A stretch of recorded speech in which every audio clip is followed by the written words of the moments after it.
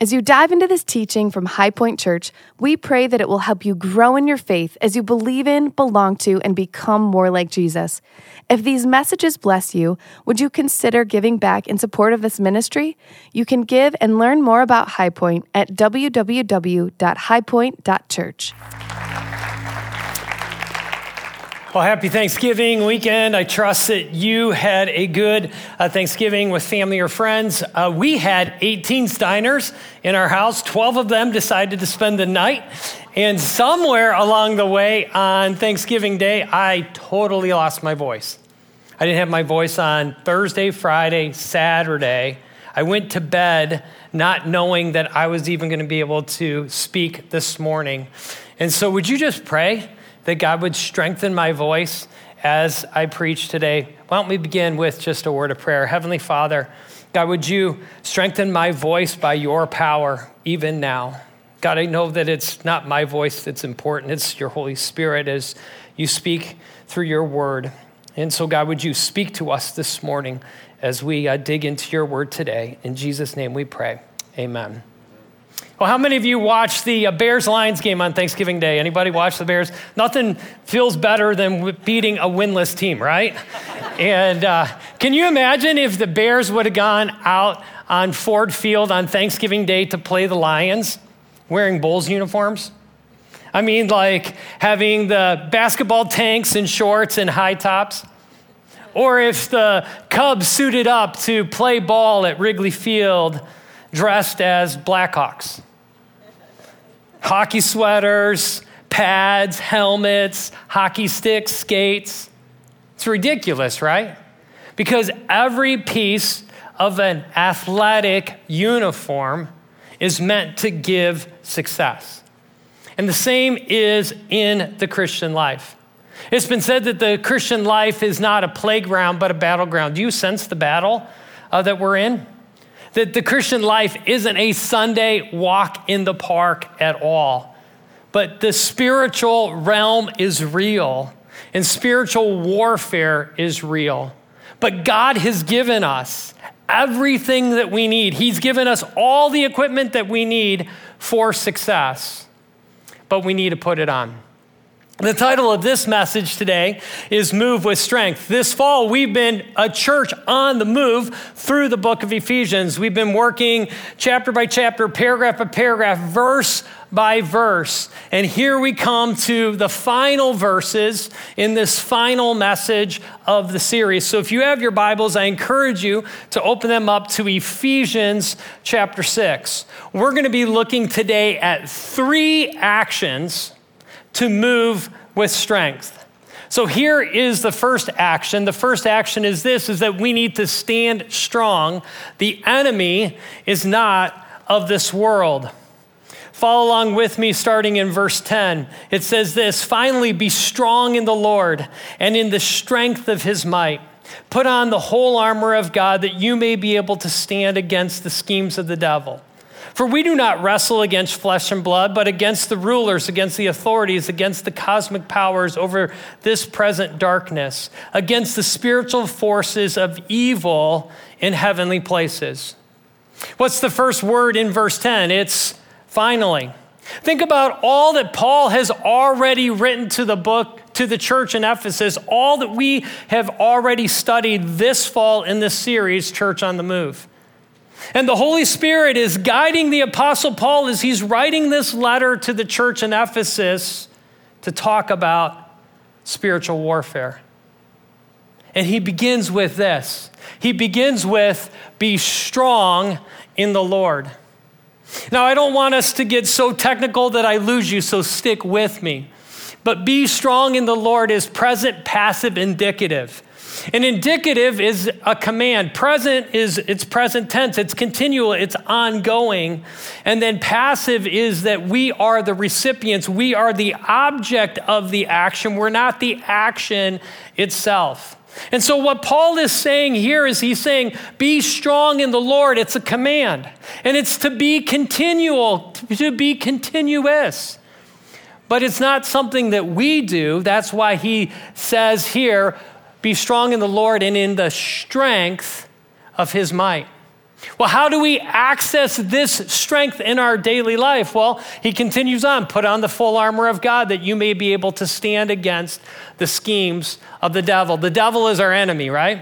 So the devil is not of this world, but he's very much in this world. That the devil isn't that popularized cartoon caricature that's red and it's got the horns and the tail and the pitchfork. Don't think about that. The devil is not this character of fiction like Darth Vader from the evil empire. The devil is not a figment of our imagination like the boogeyman. The devil is real. The devil is evil and the devil is active. The devil hates God and the devil hates you. Happy Thanksgiving, High Point. You know, where most churches this weekend are preaching a feel-good message about thankfulness, we're talking about the devil. Why are we talking about the devil? It's because we're committed to preaching the whole counsel of God, right? That we don't just preach the passages that we like. Believe me, there's a lot of other passages that I would rather preach right now. But because this is where we're at in Ephesians, that's why we're talking about it. But the reality is there's a lot of people that are living in defeat because churches don't always preach these passages. And we don't understand it and we don't live it. And so let's put on our thinking caps. Let's lean in to this message today. So we're talking about the devil. Let's do some background on the devil. Well, the devil first appears in Genesis chapter 3, right? In the garden. And the last reference is in Revelation 20 when he's cast into the lake of fire. That the devil is mentioned in every New Testament book. The Gospels record that Jesus encountered the devil. So where did the devil come from? Well, in Ezekiel chapter 28, Isaiah 14, it talks about how God created Lucifer as an angel, and he was filled with pride, and he wanted to become like God. And so God evicted him out of heaven, and a third of the angels followed him, becoming his demons. His judgment, their judgment, is to come by being in the lake of fire for eternity. And so you might be saying here, well, why did God allow the devil to rebel against him? Well, God's ways are higher than our ways. His thoughts are higher than our thoughts, but perhaps it's because God wanted the angels to see and us to see that to not live by God's way doesn't work. That the devil wanted to do it his way and God let him do it. The devil and all those who will follow him will spend eternity remembering, reflecting on that rebellion against God doesn't work. And so with this as a background, we continue on in this verse 11 that we need to stand against the schemes of the devil. Well, what are the schemes of the devil? Well, we don't need to look any further than looking at the names of the devil in the Bible. Let me share 3 of them with you. The first one is this, is that the devil is the accuser. He's the accuser of our brothers, and he has been thrown down, who accuses them day and night before God, Revelation chapter 12. That's who the devil is. The word devil actually means accuser. That the devil accuses, the devil condemns. The devil wants to fill your mind with regret from the past and shame in the present. But what does Romans 8:1 say? It says that there is no condemnation for those who are in Christ. And so if you are feeling thoughts of condemnation in your head, they are not from God, they're from the enemy. 1 John 1:9 says that if we confess our sins, he is faithful and just and will what? Forgive us of our sins. And go one step further than that, he will cleanse us from all unrighteousness. Let's not forget the end of verse 9. And then 2 Corinthians 5:17 says this, that if anyone is in Christ, he is a new creation. The old is gone, the new has come. And so listen, brothers, listen, sisters, that you're not your worst moment. You're not your biggest regret. You're not your greatest mistake. You're not a failure. Even if you have failed by doing something or failed to not do something, failure is never final. You don't need to be defined by your failure. Why? Because God loves you. God has chosen you. God has forgiven you. God has redeemed you. And so where the devil is our accuser, Jesus Christ is our advocate. So what are the schemes of the devil? He's an accuser. The second scheme is that he's the father of lies, that you are the father of the devil and your will is to do your father's desires. He was a murderer from the beginning and does not stand in the truth because there is no truth in him. There's no truth in the devil. When he lies, he speaks out of his own character, for he is a liar and he is the father of lies. So the devil lies because that's who he is. That's who his character is. That the devil has been lying from the very beginning. It all goes back to the Garden of Eden, right? And that his schemes are the exact same. They follow the same pattern as they did then. They follow the same pattern now. And what's the pattern?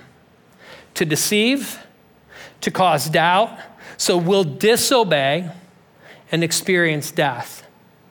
So think about how that pattern works with the devil. He deceives us into making sin look good, to make sin look desirable, to think that sin is going to satisfy. Then we begin to doubt. Did God really say?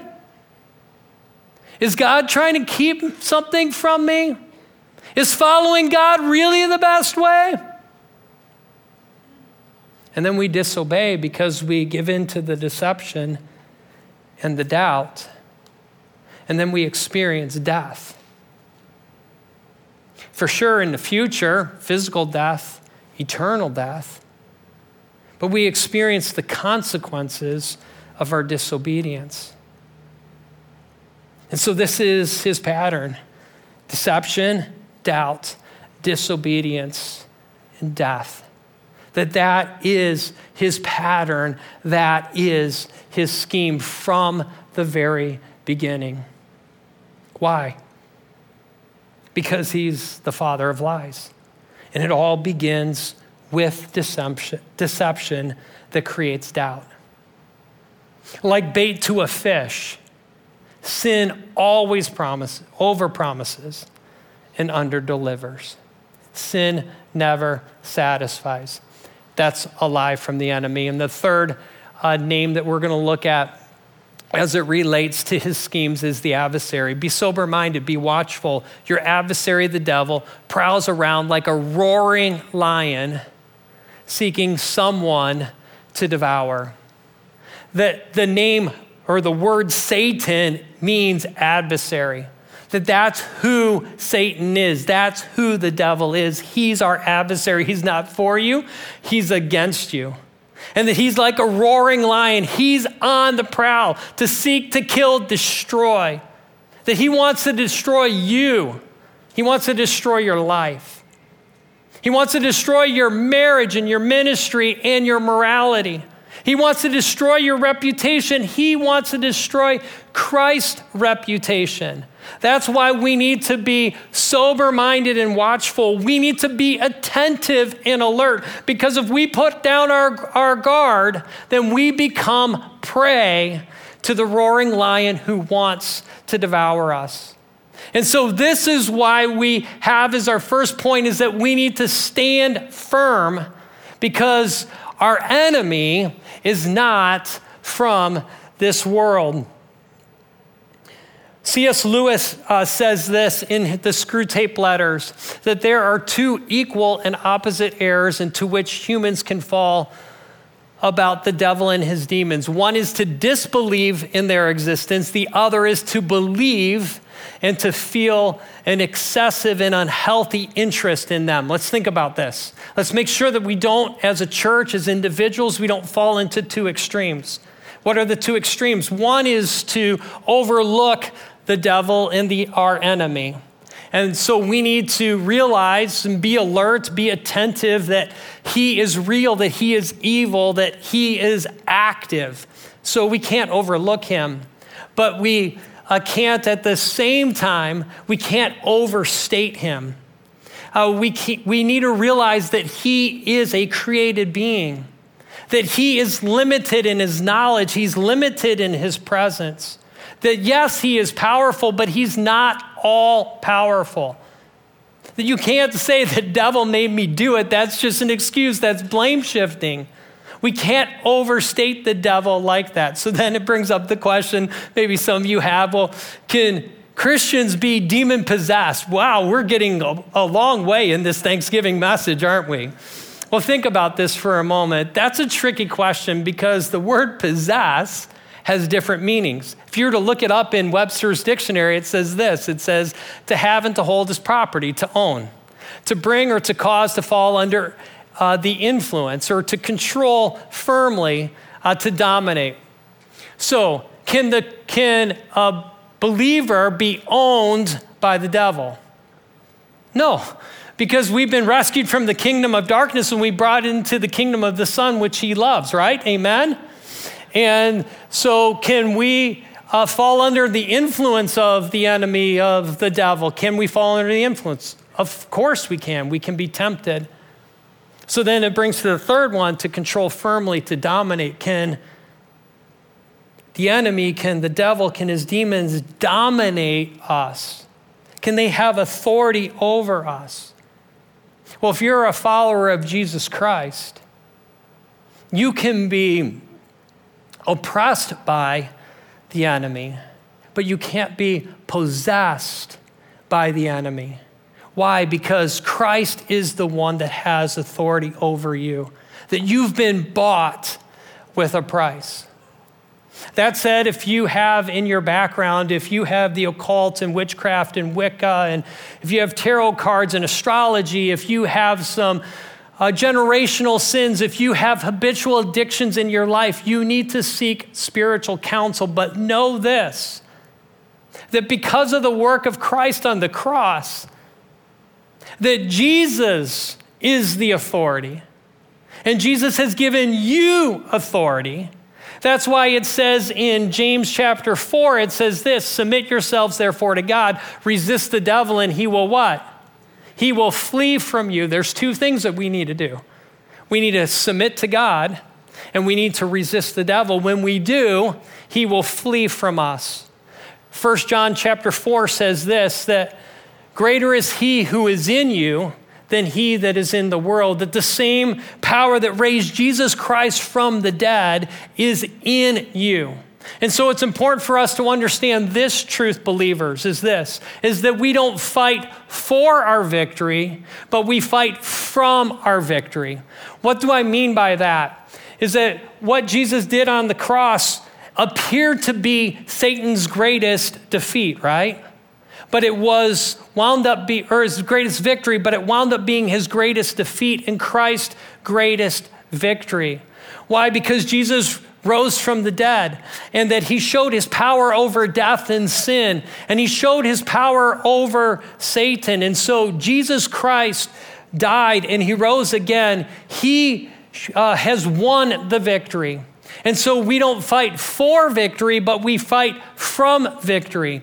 That Satan is defeated at the cross. He's defeated through the empty tomb. I think that should get a bigger response at 9 o'clock. That the devil is, I'll take another run at it. The devil is defeated on the cross and through the empty tomb. So the devil is defeated, but the devil is not destroyed. That his ultimate judgment is coming. He's going to be sentenced to the lake of fire. But until then, he's wreaking havoc by accusing, by being deceptive as the father of lies, by being our adversary, trying to wreak havoc on as many lives as possible. That's why we need to stand firm, because our enemy is not of this world. And when we understand that, then we understand this truth in verse 10. It says this. Next verse. It says this. It says, for we do not wrestle against flesh and blood, but against the rulers, against authorities, against the cosmic powers over this present darkness, against the spiritual forces of evil in heavenly places. Notice this in the plural, is that it's authorities, that it's powers, that it's rulers, that the enemy is set up like a military unit, all following the commander-in-chief, the devil himself. So point number one is this, is that we need to stand firm. Our enemy is not of this world.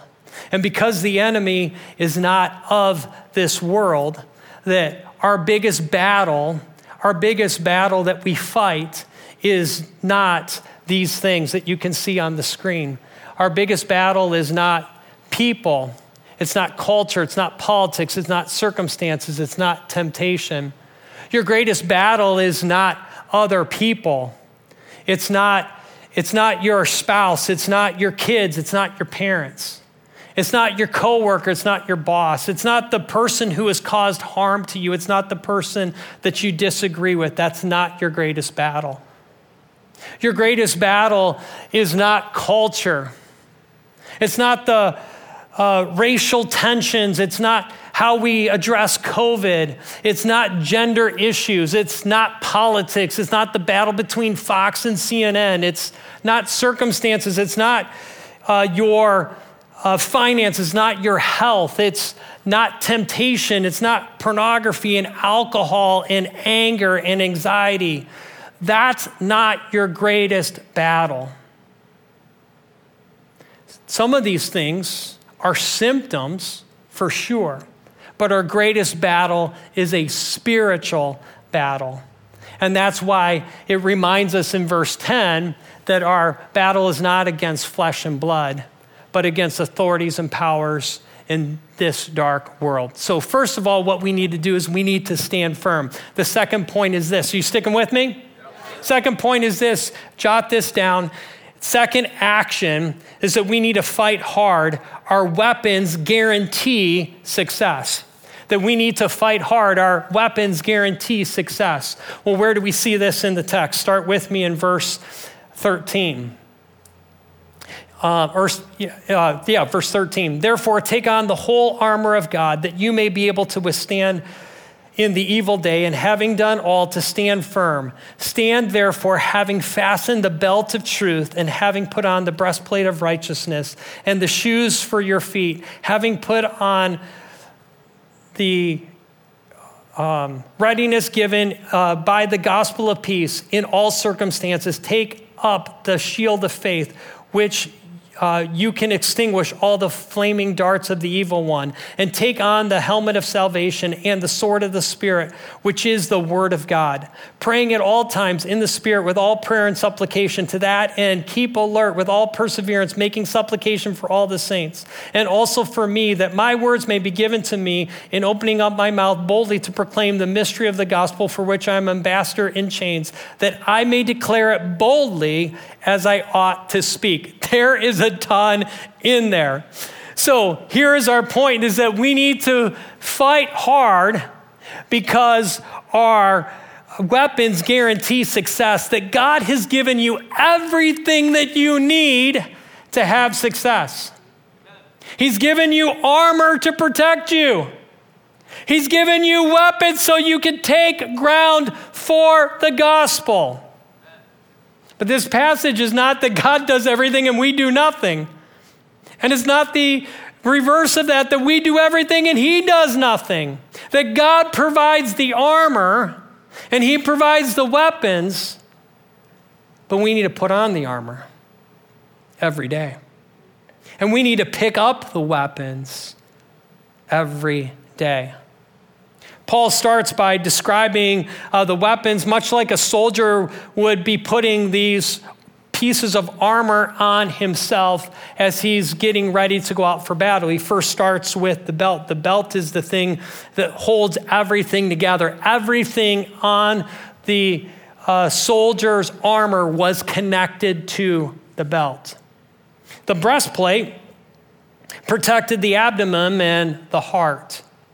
The shoes would have had cleats in them to keep them, give them strong, stable footing when they're out in battle.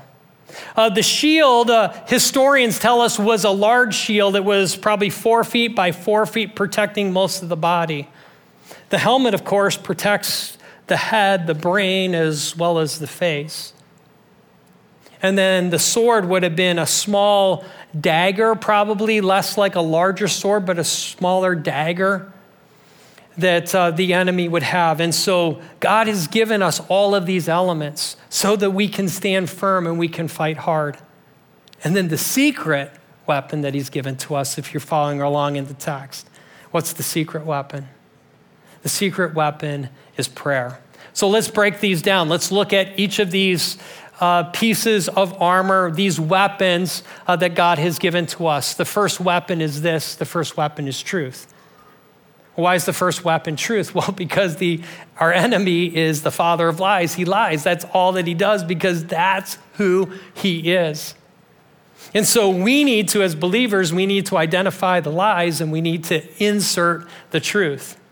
Well, truth comes from God's word, right? It doesn't come from human advice or popular opinion or personal feelings. It comes from the word of God. And so we need to know the truth. We need to understand the truth. We need to believe the truth. We need to live the truth of our identity in Christ. Jesus says, you will know the truth and the truth will what? Set you free. And so we need to live by the truth. The truth is the belt, the thing that holds everything together. The second weapon is this. The second weapon is righteousness. Theologians would talk about the imputed righteousness. It's our positional righteousness. This would be justification. But we also need to have a practical righteousness. We need to pursue right living. That's what sanctification is. Warren Wiersbe talks about this. He says this, when Satan accuses the Christian, it is the righteousness of Christ that assures the believer of his salvation. But our positional righteousness in Christ without practical righteousness is in the daily life only gives Satan the opportunity to attack us. So when we say no to sin and we say yes to right living, we're winning the spiritual battle. When we say yes to sin and no to right living, then we're losing the spiritual battle. God has given us the weapon of righteousness. He's given us the weapon of the gospel. The gospel is our most powerful weapon because the gospel transforms lives, amen? And this is why Paul says in Romans 1:16 that I am not ashamed of the gospel, for it is the power of God for salvation for all who believe. That the gospel transforms lives. It takes people who are lost, now they're found. They were guilty, now they're forgiven. They were dead, and now they're alive. And the gospel as our armor or our shoes. Why? Because we're to be showing and sharing the love of Jesus everywhere that we go. Romans 10 talks about how beautiful are the feet of those who take the gospel. The third weapon that we have is the weapon of faith. The weapon of faith is a shield. It protects us. It extinguishes the fiery darts of the enemy that are seeking to defeat us and to destroy us. Like temptation and condemnation and pride and all of these deceptive lies that are coming from the enemy. And so we take up the shield of faith and we trust that God's plans, that his purposes, that his promises are going to prevail. We take up this shield of faith, trusting that God's way is the best way. We take up the shield of faith personally, right? Each soldier had to take up the shield. You can't live by your grandma's faith. Can't live by your parents' faith, can't live by your small group leader's faith. You have to have a personal faith. God has given us the weapon of faith. He's also given us the weapon of salvation. It's the helmet of salvation. If you think about it, all spiritual battles begin in our minds. And so every day we need to put on the helmet of salvation. I'm not saying you need to become saved over and over and over again. But every morning when you put on the helmet of salvation, you're reminding yourself that I'm saved, that I have victory in Christ, that I can live the victorious Christian life that God wants me to live. That's the helmet of salvation. And then we obviously have the Word of God. The Word of God is the sword of the Spirit. It's defensive and it's offensive, that it helps us in the attack of the enemy, but it also helps us to take ground for Christ. That Hebrews 4:12 tells us that the Word of God is living and active, sharper than any two-edged sword, piercing the division of the soul and spirit, of joints and marrow, of discerning the thoughts and the intention of the heart. That the Word of God is living and active. Is it living and active in you? That the Word of God discerns the thoughts and the intentions of the heart. We're not just to read God's Word, but we're to let God's Word read us. That when we read God's Word, we see things about us that we don't see on our own. That it discerns the thoughts and the intentions of the heart. That the Word of God is an important piece of our armor. It's an important weapon. Jesus demonstrated this, right? When he was tempted, he quoted from Scripture. And what's the secret weapon that we have? The secret weapon is that of prayer. Prayer is a weapon that God has given to us. Prayer isn't to be something that we just do at the last resort, but it's to be a first priority, that we're supposed to be doing it every day, that it's supposed to be something that's a daily lifestyle in us. I love worshiping here at High Point. I love being able to come into this room and to engage my heart in truths of God's Word. And earlier today, we sang the song Battle Belongs by Phil Wickham. Did you pick up some of the lyrics from that song? It says this: so when I fight, I'll fight what? On my knees, with my hands lifted high. Oh God, the battle belongs to you. And every fear I lay at your feet. I'll sing through the night. Oh God, the battle belongs to you. And so prayer is a weapon. Do we fight our battles in his strength on our knees? Well, how do we use prayer as a weapon? Well, let's look at this. We need to pray consistently. In the text, it says this: we're to pray at all times, with all prayer, and in the Spirit. Pray consistently, pray attentively, be alert with all perseverance. Have you ever discovered that the enemy wants to distract you when you're in prayer? Am I the only one? My hand is up. I don't see anyone else's hand up. Pray strategically, interceding for all the saints. That we're not just to pray for others, but we're to pray with others. Oh, that we would be a church that when we're interacting with people in the lobby or in groups, that we don't just say, oh, I'll pray for you, but take a moment right there to pray now. So think about this as a weapon. Is this true in your life? Do you pray consistently? Do you pray attentively? And then do you pray strategically? In what ways do you need to grow in prayer? So let's review all the weapons that God has given to us.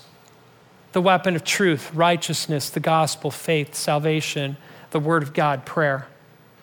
These are weapons that God has given to us, but we need to put them on every day. We need to pick them up every day. As you look at this list, what areas have you neglected in your life? Which weapon, although we need all of them every day, which weapon do you need to focus on today, tomorrow, this week? Again, we need to stand firm, that we need to fight hard. And the third action that we need to take is this, is that we need to stay close. Our companions are by our side. that in this battle, we're not to fight alone, but we need others to stand by our side in the battle. And we need to stand by other sides in their battle. Well, where do we see this in the text? The final verses in Ephesians chapter 6, starting in verse 21. So that you also may know how I am and what I am doing. Tychicus, the beloved brother and faithful minister in the Lord, will tell you everything. I've sent him to you for this very purpose, that you may know how we are and that he may encourage your hearts. Peace be to the brothers and love with faith from God the Father of our Lord Jesus Christ. Grace be with all of you who love our Lord Jesus Christ with love incorruptible. So Tychicus was an individual who came to Paul in Acts chapter 20 and ministered to him. And now he's sending him back to Ephesus. He's sending him back with 3 specific things. Do you see it in the text? He's sending them back so that they would know how he is, 1, how he is, what he is doing, 2, and to be an encouragement. All of us need companions that would do that.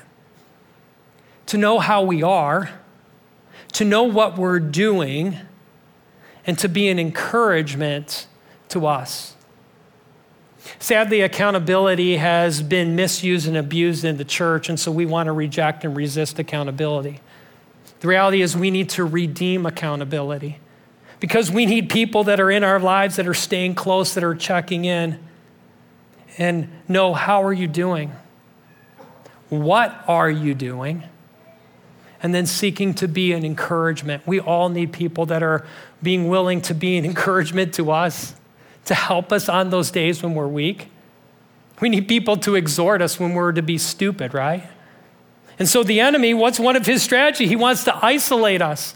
Proverbs 18:1 says that he who isolates himself breaks out of all sound judgment and seeks his own desire. I think many of us can look and see how isolation has led to lots of consequences over the last 18 months. Emotional, physical, relational, spiritual consequences. Substance abuse and addictions are on the rise. Mental health issues, loneliness, depression, domestic issues.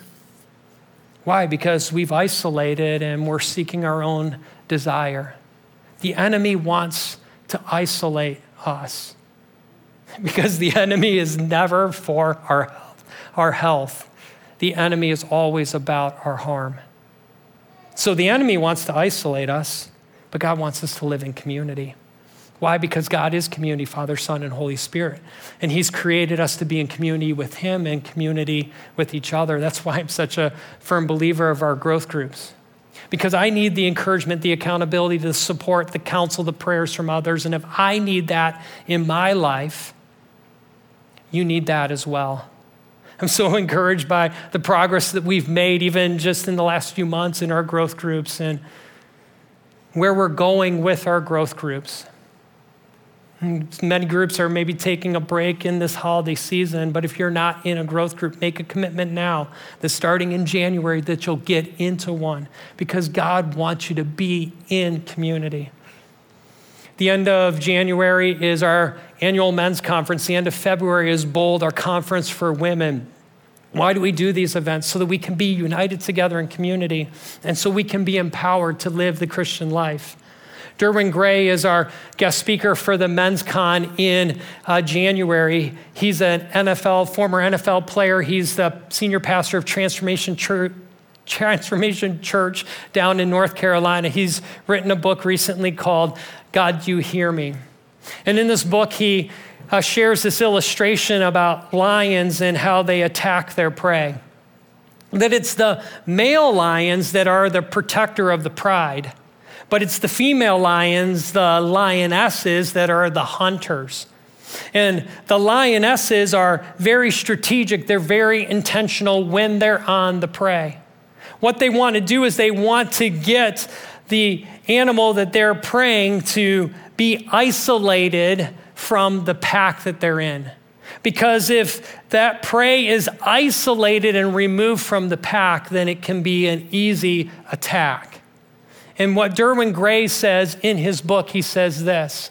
He says, dark powers desire to isolate and separate us from our herd, our brothers and sisters in Christ. That's who we are. We're the herd together.